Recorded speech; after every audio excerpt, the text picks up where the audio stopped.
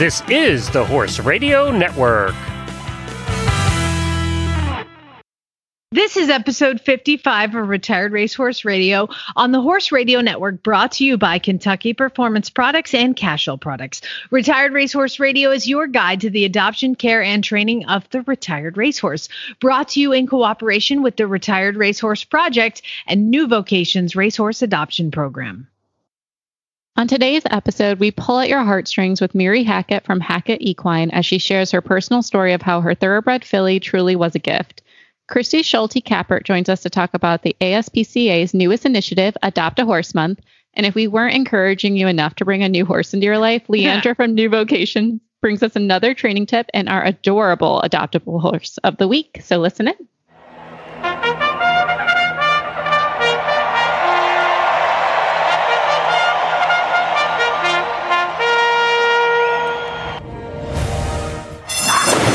And they're off on Retired Racehorse Radio, the podcast that is your guide to the adoption, care, and training of the retired racehorse.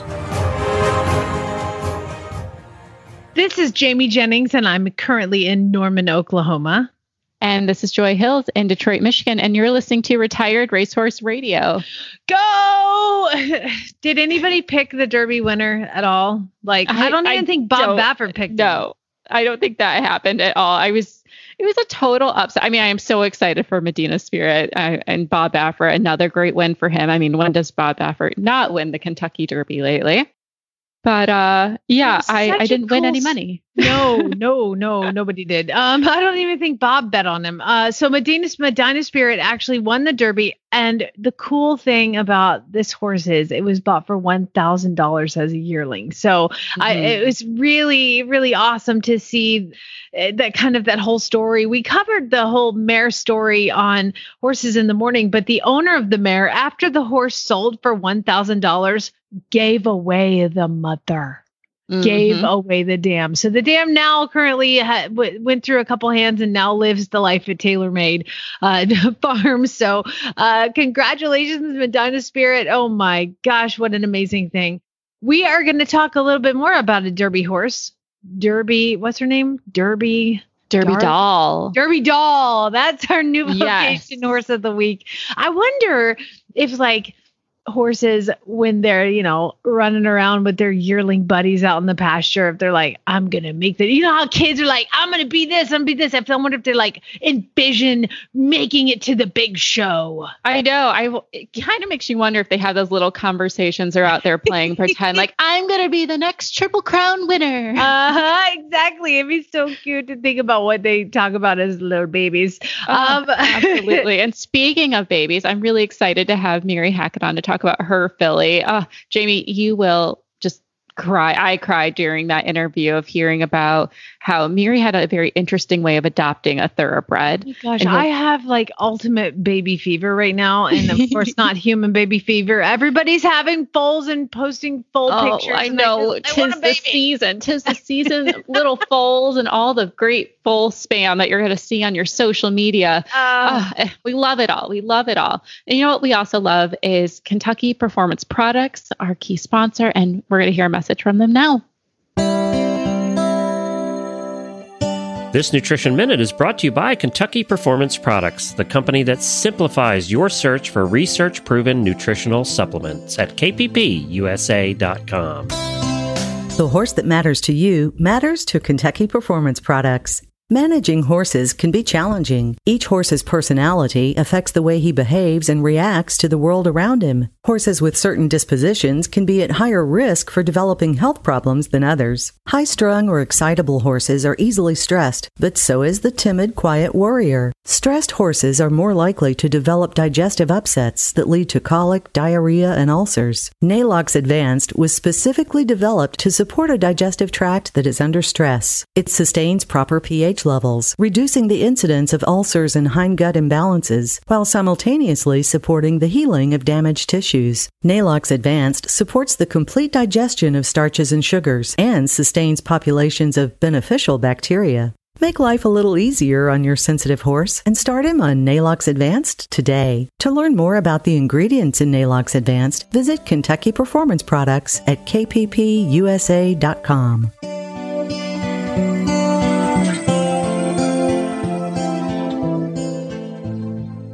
Mary Hackett from Hackett Equine. If you guys follow her on YouTube or Instagram, you'll know that she's just a bundle of joy to watch as she trains horses, brings them along, shares her life story, and is honestly one of the most genuine horse trainers that I've gotten to see over the last few years. So welcome to the show, Mary. Thanks for having me. That was a very flattering little intro you did. Oh, I was so excited. I gave a couple people a sneak preview. I was like, oh, we're going to get Mary on the show. They're like, I love her. Oh. They were so excited to have you on.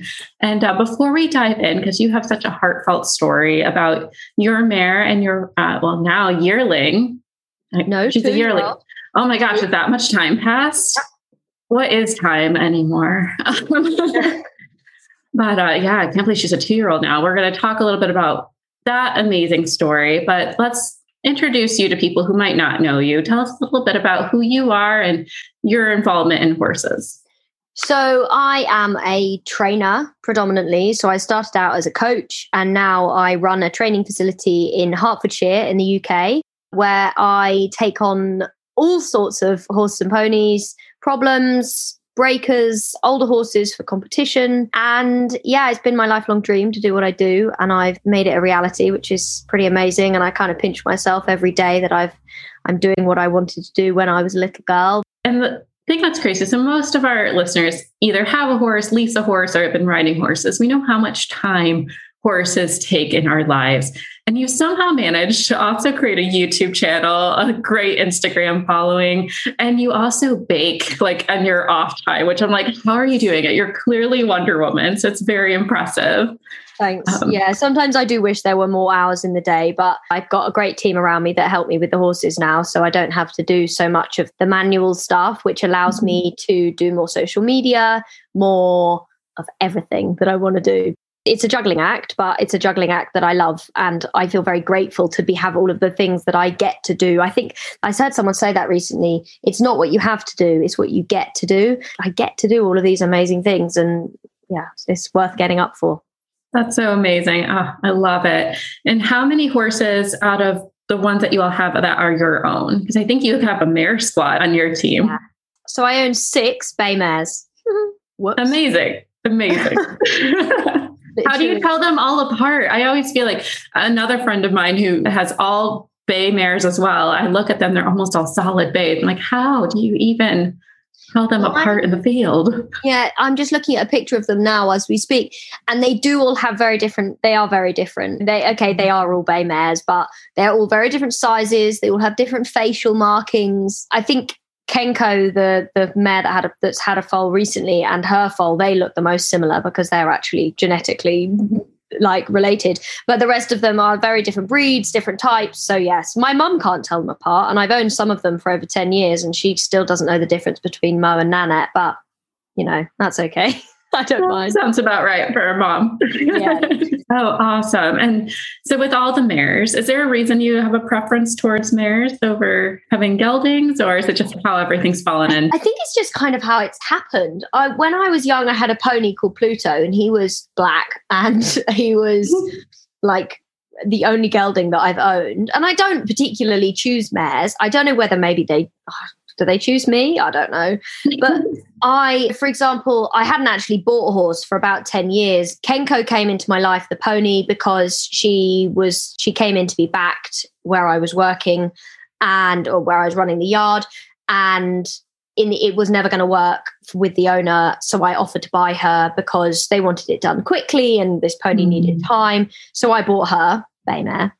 Didn't really think anything of it. Didn't choose her. Didn't go out looking for her. And then the next one, I already owned Mo and Nanette. At this point, I'd bought them again long time before. And it was, I know of this horse. Are you interested? Not, I'm going looking for a horse. Oh, I've seen that advert. None of these horses have been advertised. I've said, maybe I'm looking for a horse. And people say, oh, what about this one? And then with Zora, so there's a long gap, there's like a 5-year gap. And then Zora, my most recent purchase, who's the 3-year-old that I've produced now, she's 5 actually, so 2 years ago, I bought her from a sale. I was looking for a horse and I'd looked at the sale and I had been through the whole catalogue and got all of the x-rays, and my vet had looked at all the x-rays and he said, this one and this one, probably okay.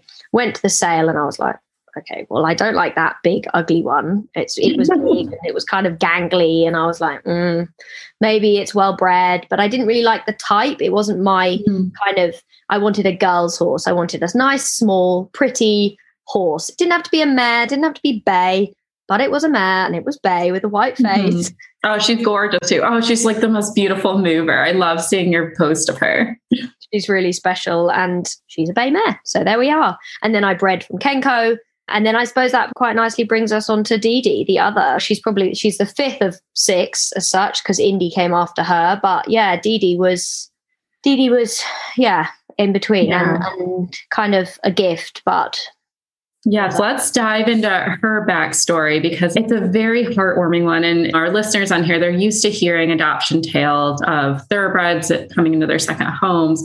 Normally off the track is what we normally see, but this one's a little bit different. Tell us a little bit about how you decided that you were going to breed your mare Mo and how we kind of ended up to Dee Dee, because it's an intense story. So I've owned Mo for 10 years, more than that now.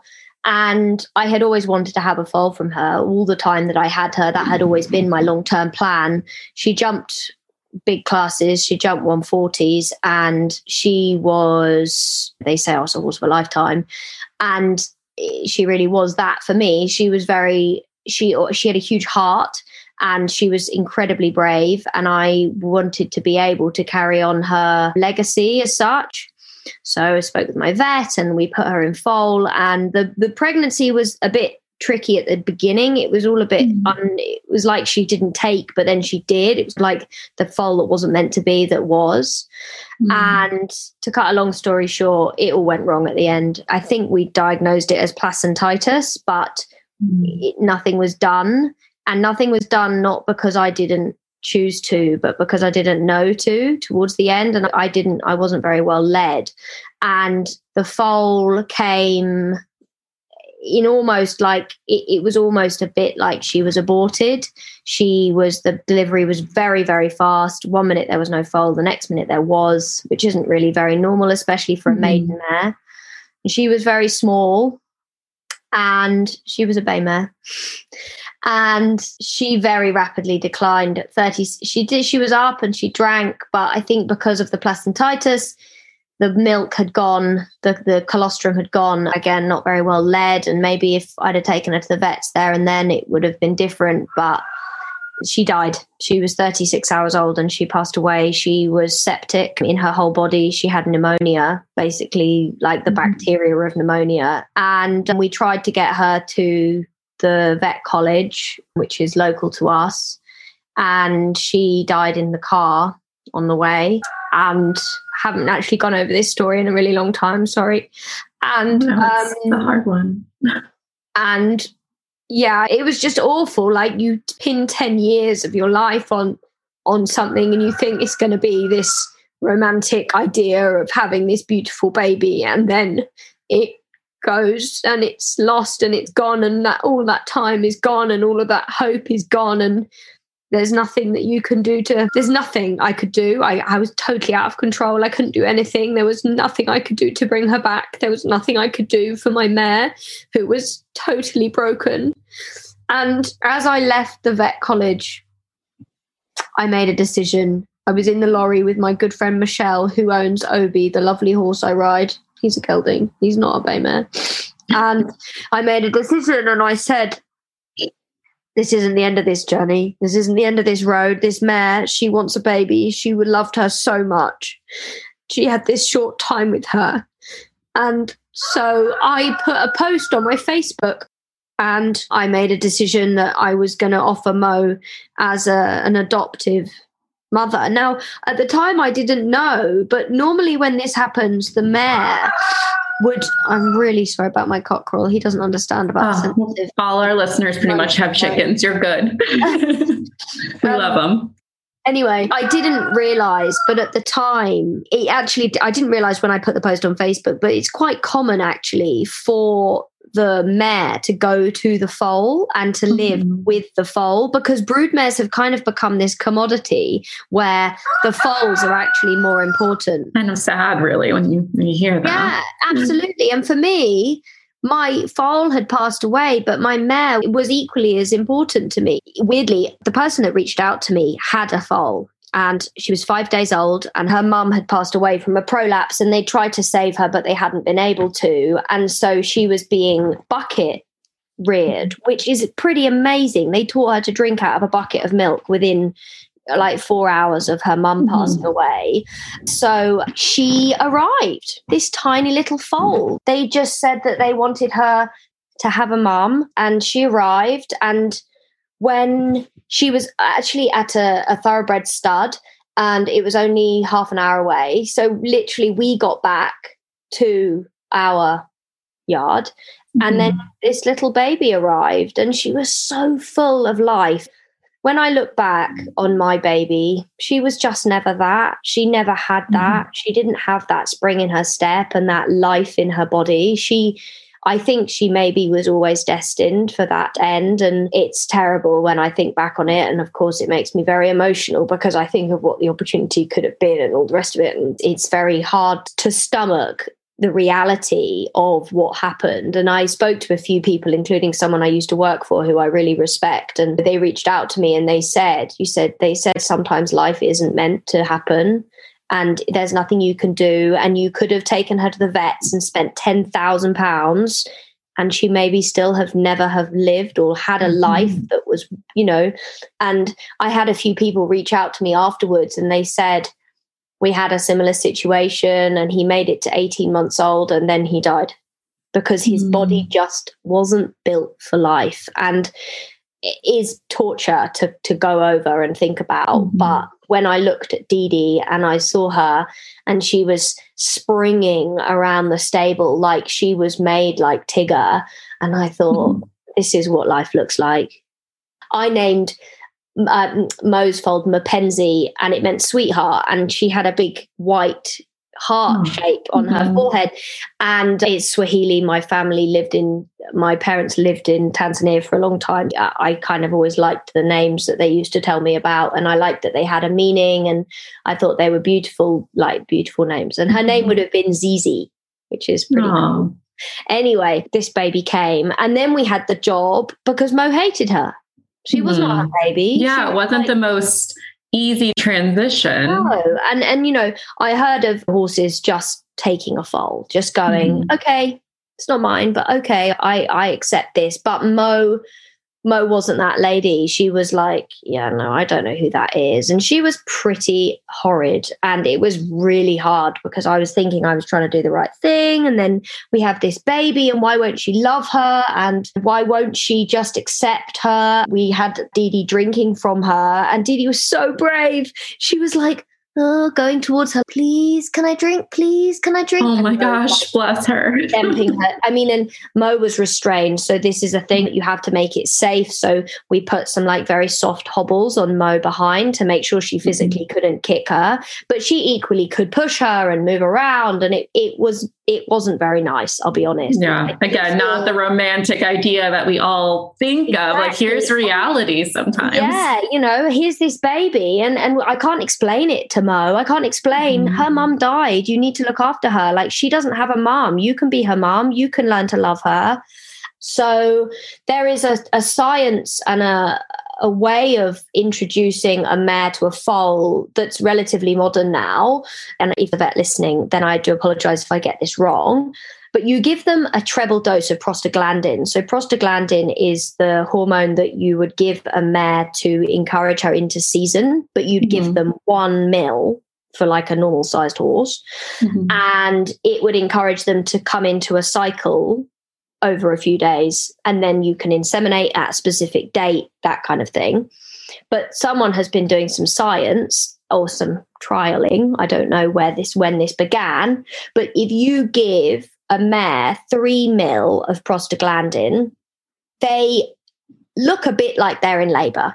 They sweat, they pace, they breathe very heavily, their heart rate rises, and it's a bit like they get lost in the emotion. And if in that phase you can then introduce a foal if the foal was very young or the mare was very close to having lost a foal, you could use a bit of the afterbirth maybe. But we didn't have any of those things. So we gave Mo the treble dose of the prostaglandin, and we waited and nothing really happened. And she sweated a little bit, but she looked pretty okay. And we brought the foal round and we were like, she looks pretty mean still. I'm not sure. And nothing happened. And we were very disheartened. By this point, I'd been up for God knows how many days in a row, feeding this poor baby foal through the night, sleeping in the barn on a camp bed, feeding her every 2 hours from a bucket. And that's willpower. Like, that's absolute willpower to make something work. I didn't really feel I had a choice. I didn't feel like I had a choice. I'd lost everything at this point. I was this sort of desperate human that's been given this life that I feel I have to care for. And Mo doesn't want to care for her, so I have to care for her. So my vet is a really cool guy, and he basically said that there was one more option, and it's a different drug, basically. It's similar, but it's actually made for cows. And it's called Lutalyse, Lutalyse. And I'm saying it out loud like that because this saved the situation. It saved Dee Dee, it saved Mo in the long run, and I can tell you about that a bit later. But he came back, he got this special drug, he came back and he gave it to her, and it was like this bizarre out-of-body experience for Mo. She looked pretty strange. She looked a bit spaced out. And I don't know whether it's that it creates this spike in their hormones, which I think it does do, but I also think it does give them a bit of a trip. She looked a bit like not okay. Not to be taken lightly. This isn't something that you could just, we had the conversation. The vet said, this is quite risky. This is a big dose of drug. It could have an adverse effect. He kind of talked me through, made me sign them. Not really, but, So definite disclaimer for everyone. Don't just act on this. Talk to your vet if you need to go down this route. And this is not something that you would be doing unless you had a vet present. This isn't, I don't even think you could get hold of it. So I don't think we need to worry too much about that. But at the same time, 100%, this isn't something to be messing around with, is basically what I'm trying to say. And we left the hobbles on her, and I stood with her, and when Mo started sweating and having this, going through this feeling, I started rubbing the sweat off her and putting it onto the foal so that Dee Dee started to smell like Mo did. And then it was just like, oh yeah, I've had a foal, haven't I? And that was it. Oh my gosh. It was just her foal. All this work just so she can love Dee Dee. Yeah. Oh my gosh. Yeah, and she just started behaving with her like she was her baby, turning around, licking her, sniffing her, whickering, and making that lovely soft noise that they make. I don't think I've ever heard a horse make that noise really other than that moment. It's like it comes from their heart, like a feeling of, I'm not going to try and impersonate the sound, but it's like a hug, a horse hug. Yeah. It's a very warming sound. We used to breed horses when I was a kid, and I know exactly what you're talking about. Yeah, and I'm sure if anyone else has been present for this, then you'll understand the sound a mare makes when she first meets her baby. And that was this moment. And I felt like a weight had lifted off my shoulders. I knew I could go to sleep and have a nap. And that Mo was she was contented with this beautiful baby that she had. It was wonderful, thankfully. Wow. In the end. That's such an amazing story. And I teared up hearing it too, because it is hard. And it's not to say that people shouldn't breed or be worried too, but we really encourage people to do the research and be open to the possibility that things don't always go perfectly, even when you do everything right. Yeah, absolutely. I guess I wasn't prepared. I don't think you can be. I really don't think you can be. No. And you kind of don't want to be, if I'm honest. I'd hold on to that. If you guys someone out there is thinking of breeding from their mare, hold on to that romantic idea and picture it all going well, because it's pretty desperate when it doesn't. And I just, there's nothing that can really prepare you for that. I think it's given me a bit of a different outlook on life and the reality of horses and how fragile they are and how delicate life as a whole is. I didn't really realize how strong I was until it happened. I didn't know I had it in me to survive things like that. That's what love does. Love for your horse, love for this new foal. Love is an amazing energy source. Yeah, absolutely. And I also just didn't have a choice. Yeah. I had other horses. I had training horses. I had a lot going on, and I did not have a choice. I just had to get up and carry on. There was a time where I lay on the floor outside the barn on a rug. I remember it really clearly, and I just wailed into the rug. And my friend Michelle, who, like I said, was with me when she drove Mo to the vet behind my car with the foal, and she said, I knew I just had to leave you, and I just had to let you have that. And I thought, yeah, well, I wish we'd all been celebrating something, but there we are. Not how it was meant to be. Married, like emotionally, like, oh, I just want to hug you. And it's just an amazing story. But Dee Dee's name has so much significance. And I would love for you to share a little bit about that, because I think it describes her purpose. So Dee Dee's name is Zawadi, and Zawadi is Swahili for the word gift. And I couldn't think of a better name for her. Her registered name is Zawadi H.E. So Zawadi and then H.E. from the Hackett Equine. It came to me and it just fitted. And I love that Dee Dee really fits her and suits her. And she's so sweet and funny and like personable that she needed a name that was cute and happy like that. She's quite big now. She's, over 15 hands already. Amazing. Yeah, so I think she's going to be quite a big horse. But yeah, it was nice that I got to name her something that meant so much. She really has been a gift, and actually she saved Mo's life. So it's another story. Later on in the year, it was August. So this all happened in May time. And then my birthday, lovely, what an anniversary to have.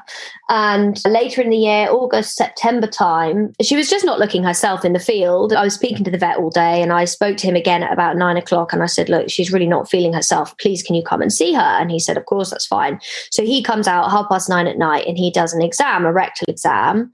And Mo made a noise like I've never heard a horse make a noise. She sounded like a dinosaur when he got relatively far. And he said to me, now, there is a slim possibility that this horse has got internal bleeding.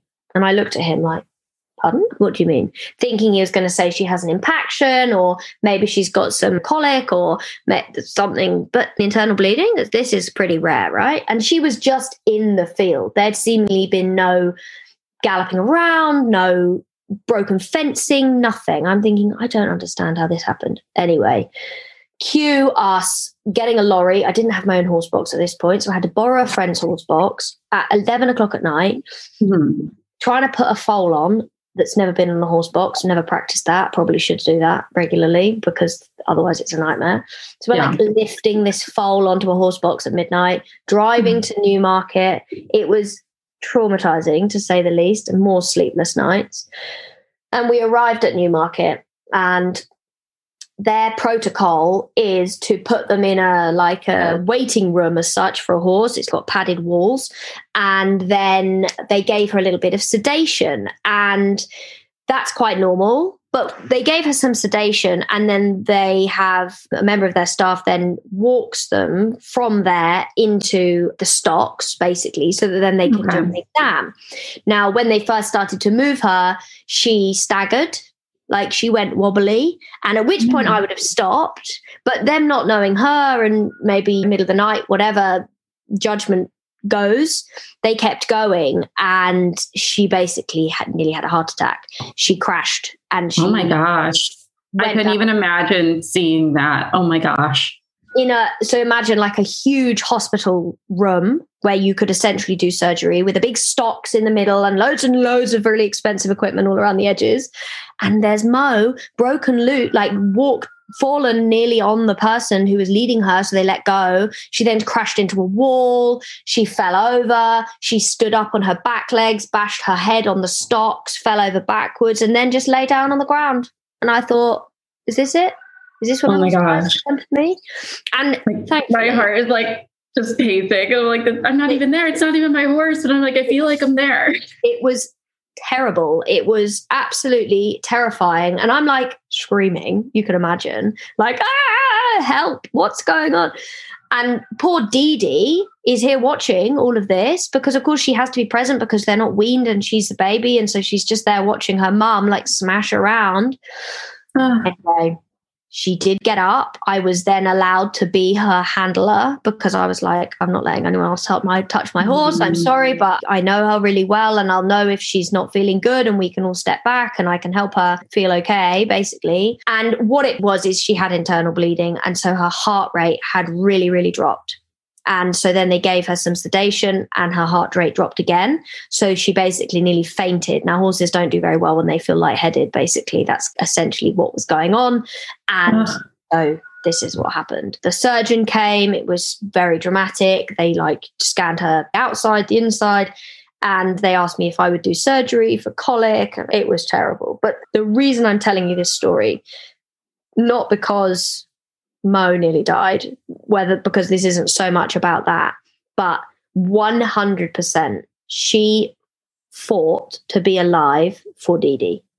It is really rare that horses recover from internal bleeding. They don't talk to you about its success rates, basically. They don't really. They just say it's really touch and go, and you just have to keep praying and hoping that they're going to be okay. And so Didi was there with her, and every time I went to visit, Didi was there doing her baby thing. She really has just an amazing nature. And yeah, she helped Mo fight and Mo survived, and I still have Mo now, and Didi is 2 years old, and it was a happy ending as such. So yeah, it was Mo was in the vets actually for nearly 3 weeks in the end. You went through so much in such a short amount of time. Yeah. But now you're riding Mo again. She's out and about, and Didi's 2 years old, which I still can't even believe. What are your plans for her in the future? We'll end on that happy idea. Yeah, well, I hope that she might do a bit of everything. I don't really know. She moves really well and she's actually got good conformation and she's a lovely type. I actually have spoken to someone who's bought one of her siblings who's a bit older, and she's a lovely horse, a real kind of could do anything type. I mean, I don't know, maybe she'll go an event possibly. I definitely hope that she'll have a nice career and a long life with me. I hope to never have to, I really don't ever want to sell her. I'm really bad at selling horses, and I hope to just be in a position in my life where I can have a number of horses that are my own, and maybe she can teach my staff, and it's always good to have horses that my staff can ride and learn with. So that's my plan. Amazing. Do you think you'll race her at all? Is she eligible? Absolutely not. I don't blame you. Maybe I'll take her to the beach one day and see how far she can go. Yeah, it is a different stress when you get into the racing world, but amazing that you opened your heart and home to her. I'm so excited to follow her path as you continue to develop her, as well as seeing Mo in her next stage of life too. That's amazing. You're really doing the horse world proud, and I think you'll be a name for all of us to follow. Thanks so much. It really means everything. Well, thanks for coming on the show today and sharing your story. No worries. My absolute pleasure. I hope people learned something and enjoyed hearing it. I hope you all didn't get too sad. Sorry if you did. No, it has a happy ending for sure. Thanks, Mary. No worries. Well, Christy Schulte-Kappert is Program Director of the ASPCA's Right Horse Initiative. It's a collective of industry professionals and equine welfare advocates working together to improve the lives of horses in transition. And she has a background in program management and marketing in the equine industry, and she also rides OTTBs and competes in ranch horse versatility events with your mare and Mustangs. And you are outside of Austin, Texas, correct? Yes, I am. Beautiful Austin. It's the best time of year to be here. No kidding. I bet it is. And I guess it just goes without saying, if you live in Austin, Texas, you have to do some sort of ranch horse something. Yes. Yeah. I got into the ranch horse stuff when I was doing the Extreme Mustang makeovers, and do that with my quarter horse mare now. And yeah, it's super fun. It's very competitive and it's a blast. I would love to thank the ASPCA since you're here, because you guys have done such an amazing job helping transition horses, especially here in Oklahoma. And it is currently #Adopt a Horse Month. Girls, it's like permission granted to go adopt that horse you want. 100%. It is actually required. It's your civic duty as a horse person to go adopt a horse. I know that Jamie's probably got one for everybody out there. Sure. But yeah, this is the month to do it. This is the first time we've pulled off this campaign, and we're just so excited to give this month a big focus on equine adoption like a lot of other animals get. It is time for the horse. Now, the Right Horse, myrightsthorse.org, is the website that has all of the horses all over the country available for adoption, right?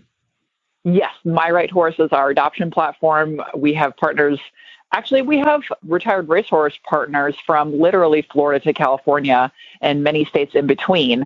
Let's put it this way. When I am on there for strictly work purposes, it is most often the retired racehorses that are stopping me in my tracks, and I'm trying to stop myself from going and applying for those horses. I'm going to call, work purposes, please. I peruse your website for, you quote, work purposes too. It's just hard to turn down any of these guys. And the horses that are on myrightsthorse.org, I mean, I'm looking at a little Morgan mare that's behind a cart, pulling a cart. We've got standardbreds and yeah, exactly. It is a straight up occupational hazard, and it is a lot of fun. And the horses are located all across the country, and there's really a horse for every desire. So whatever discipline that people are interested in or not interested, if they just want a buddy or a horse that is looking for somewhere to find a soft landing, to be part of that horse's story as they're moving into their next home or their next career. And a lot of them are young thoroughbreds coming out of a racing career, but a lot of them are exactly like you just described, just from every walk of life and looking for their new partner. So why is it important to you personally to help horses in transition? We have seen over the last few years of working on this issue that adoption is an incredibly powerful lever to push on. I know everyone has stories. Every single horse person that I've talked to has stories where they have seen a great horse in their life end up either with somebody sort of by chance and luckily, or they have a story about a horse that wasn't so lucky and fell through the cracks in some way or another. And the more that we can source horses through adoption and through these really good adoption agencies that you'll find on My Right Horse, the more we can empower them to be there for horses when they might find themselves in a tricky situation, because these horses, they live for a long time and they go through different owners and homes and careers. And the more that we can use adoption as a way to find them a new home and their right person for that right stage of their life, then we can be there for any equine that's in need throughout their long lives, and see a lot of the successes that we've seen in small animals, how everyone is so proud of their rescue dog and their adopted cat. Obviously, horses are a lot different in a lot of ways, but if we can bring that same visibility to adoption, that's what Adopt a Horse Month is all about. Tell us about some of these adoption agencies that you guys are partnering with. Yes, I would love to. So we have 34 adoption partners all across the country, and then we have another great set of groups who are in what we call the warm-up ring. They're working on becoming an adoption partner. These adoption groups have basically committed to joining us in this effort to increase adoption and make adoption a really accessible and welcoming and positive experience for adopters. So that's who you'll find on myrightsthorse.org. And a lot of them are all breed, and they'll take in horses from lots of different scenarios, and a good handful of them do focus specifically on retired racehorses. So a great example, almost everyone's probably seen New Vocations. They've got a fabulous population of horses. We've got Florida Track down there in Florida. We have Second Stride in the Louisville area. We've got Win Place Home out in California, and Hope for Horses out in California. We've got Horse and Hound, who you know very well, Jamie. And I've heard of them. Watch out for them. They have the cutest horses. Do not get too close. I'll tell you all about them, and I will match you with one. Yeah. Okay. We know that out there's places that say they adopt horses that may or may not do the best job. How do you guys know you can trust the partners that you have and people can trust the partners that you guys go through? That's exactly one of the things that we are here to do. So when we call somebody an adoption partner, that means that we've spent quite a bit of time getting to know them as an organization and how they interact with not only their horses, but with the public, with adopters, and with other groups in the industry. So we're really big on collaboration. We're big on groups who are professionally run. And so that's really what the warm-up ring is all about, is that process of getting to know our partners so that we can feel confident in sending adopters to them. When you visit a Right Horse adoption partner, you can feel comfortable that you're going to have a welcoming and positive adoption experience where their first priority is matching you with your right horse. That's where the name comes from. And that they're going to be there for support if you should ever need that in the future with your horse, but they're not going to hover over and wait for something to go wrong or micromanage that relationship. And our adoption partners also, when you adopt them, you're going to get a horse that is healthy, is up to date on all their veterinary work. If they do have some sort of prior injury or limitation, the organization is going to let you know about that. They're going to tell you exactly how they manage it and what you can expect. They're going to be microchipped. They're going to be up to date on their dental work, their farrier. And so it takes a lot of that risk and that guessing out, where there's so many great horse people who want to help a horse in need, and going to an adoption partner is the safest and lowest risk and most impactful way to help those horses, because you know when you take that horse home, of course, you're getting another horse or a first horse, and then you're opening up that stall for the next horse in need to have somewhere to go where the professionals can help them get the care they need. And I think that is, one of the more important things that people need to know is that your adoption partners, you can trust a My Right Horse adoption partner. Mm-hmm. So it takes a lot of the guesswork out. So if you are going to a rescue and you want to adopt, please go and make sure that you're dealing with a verified partner, a verified adoption facility. And if they're not working with the ASPCA, then they should be, and encourage them to do that. But again, you guys, Christy said it, you have a civic duty to adopt a horse this month and to give one of these awesome horses a home on myrighthorse.org. Check it out. Oh my God, I've fallen in love with about 12 since we've been talking, and I don't need it anymore. I would love to. If you guys do adopt a horse through the Right Horse, tag us in it, tag the Right Horse in it. We want to see the stories. We want to see the horses you adopt. We want to celebrate you for doing that. So definitely exciting time for sure.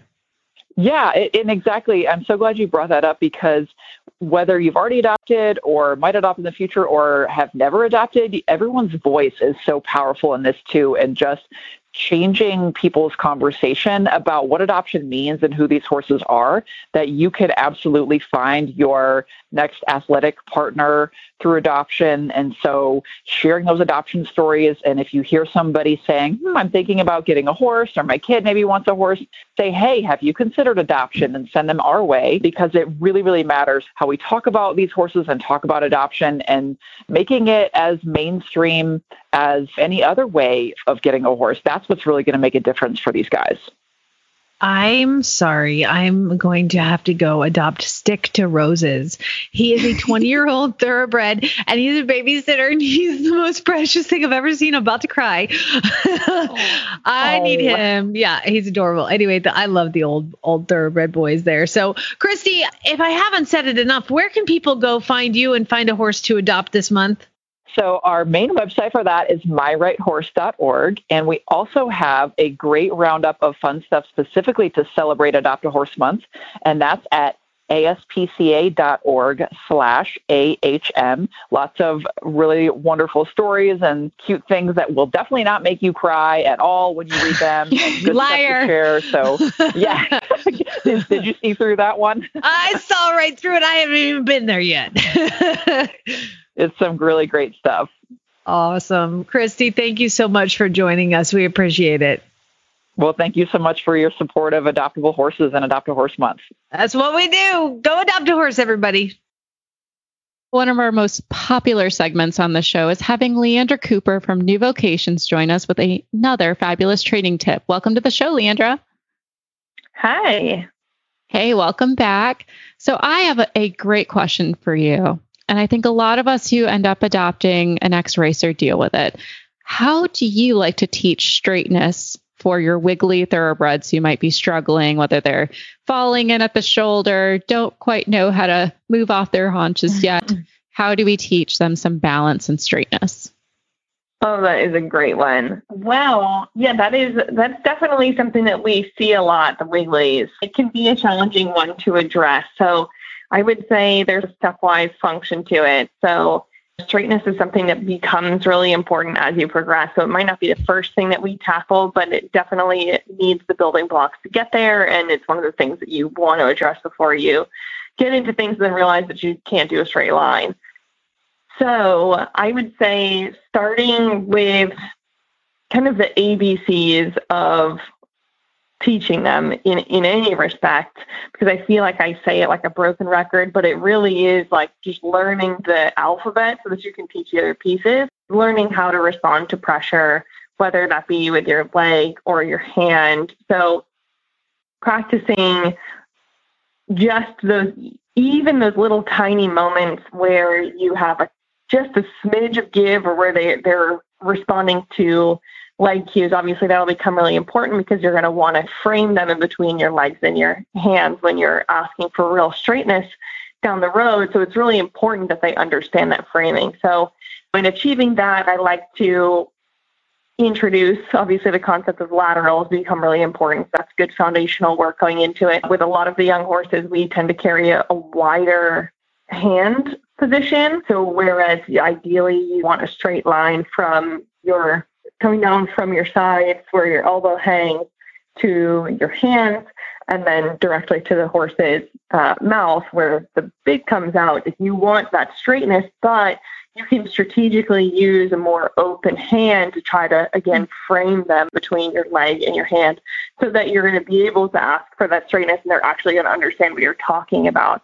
But you can also use things like ground poles. There are a lot of great ground pole exercises to help them think about going down a real corridor. So whether you just have ground poles set up where you're going straight over them, or you set up framing ground poles so they're kind of on either side and you're going down the line, you can use those as directors, because it's also really easy as the person to get a little off track from where your straightness is. So make sure you know where your straightness is so that we can ask them properly.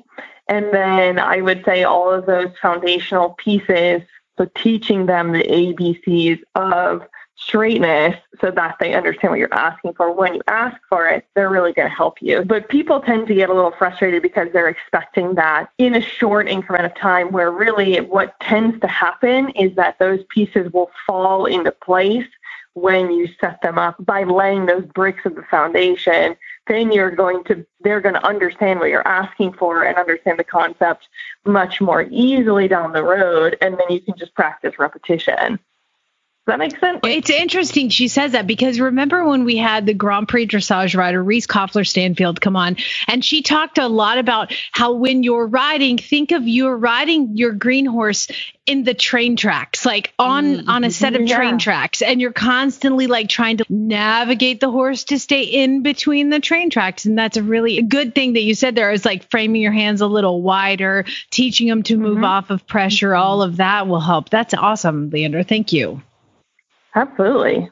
I love that train track analogy. That's great. It's a great and easy way to think about it, taking a little bit more responsibility in your seat and making things easy for your horse. So always a fan of that. Yeah. Speaking of, we had the Kentucky Derby this past weekend, and lo and behold, our horse of the week from New Vocations that's adoptable is a lovely mare named Derby Doll. I did not see her running in this past win, so I don't think she was a Derby doll technically this year, but she is a doll.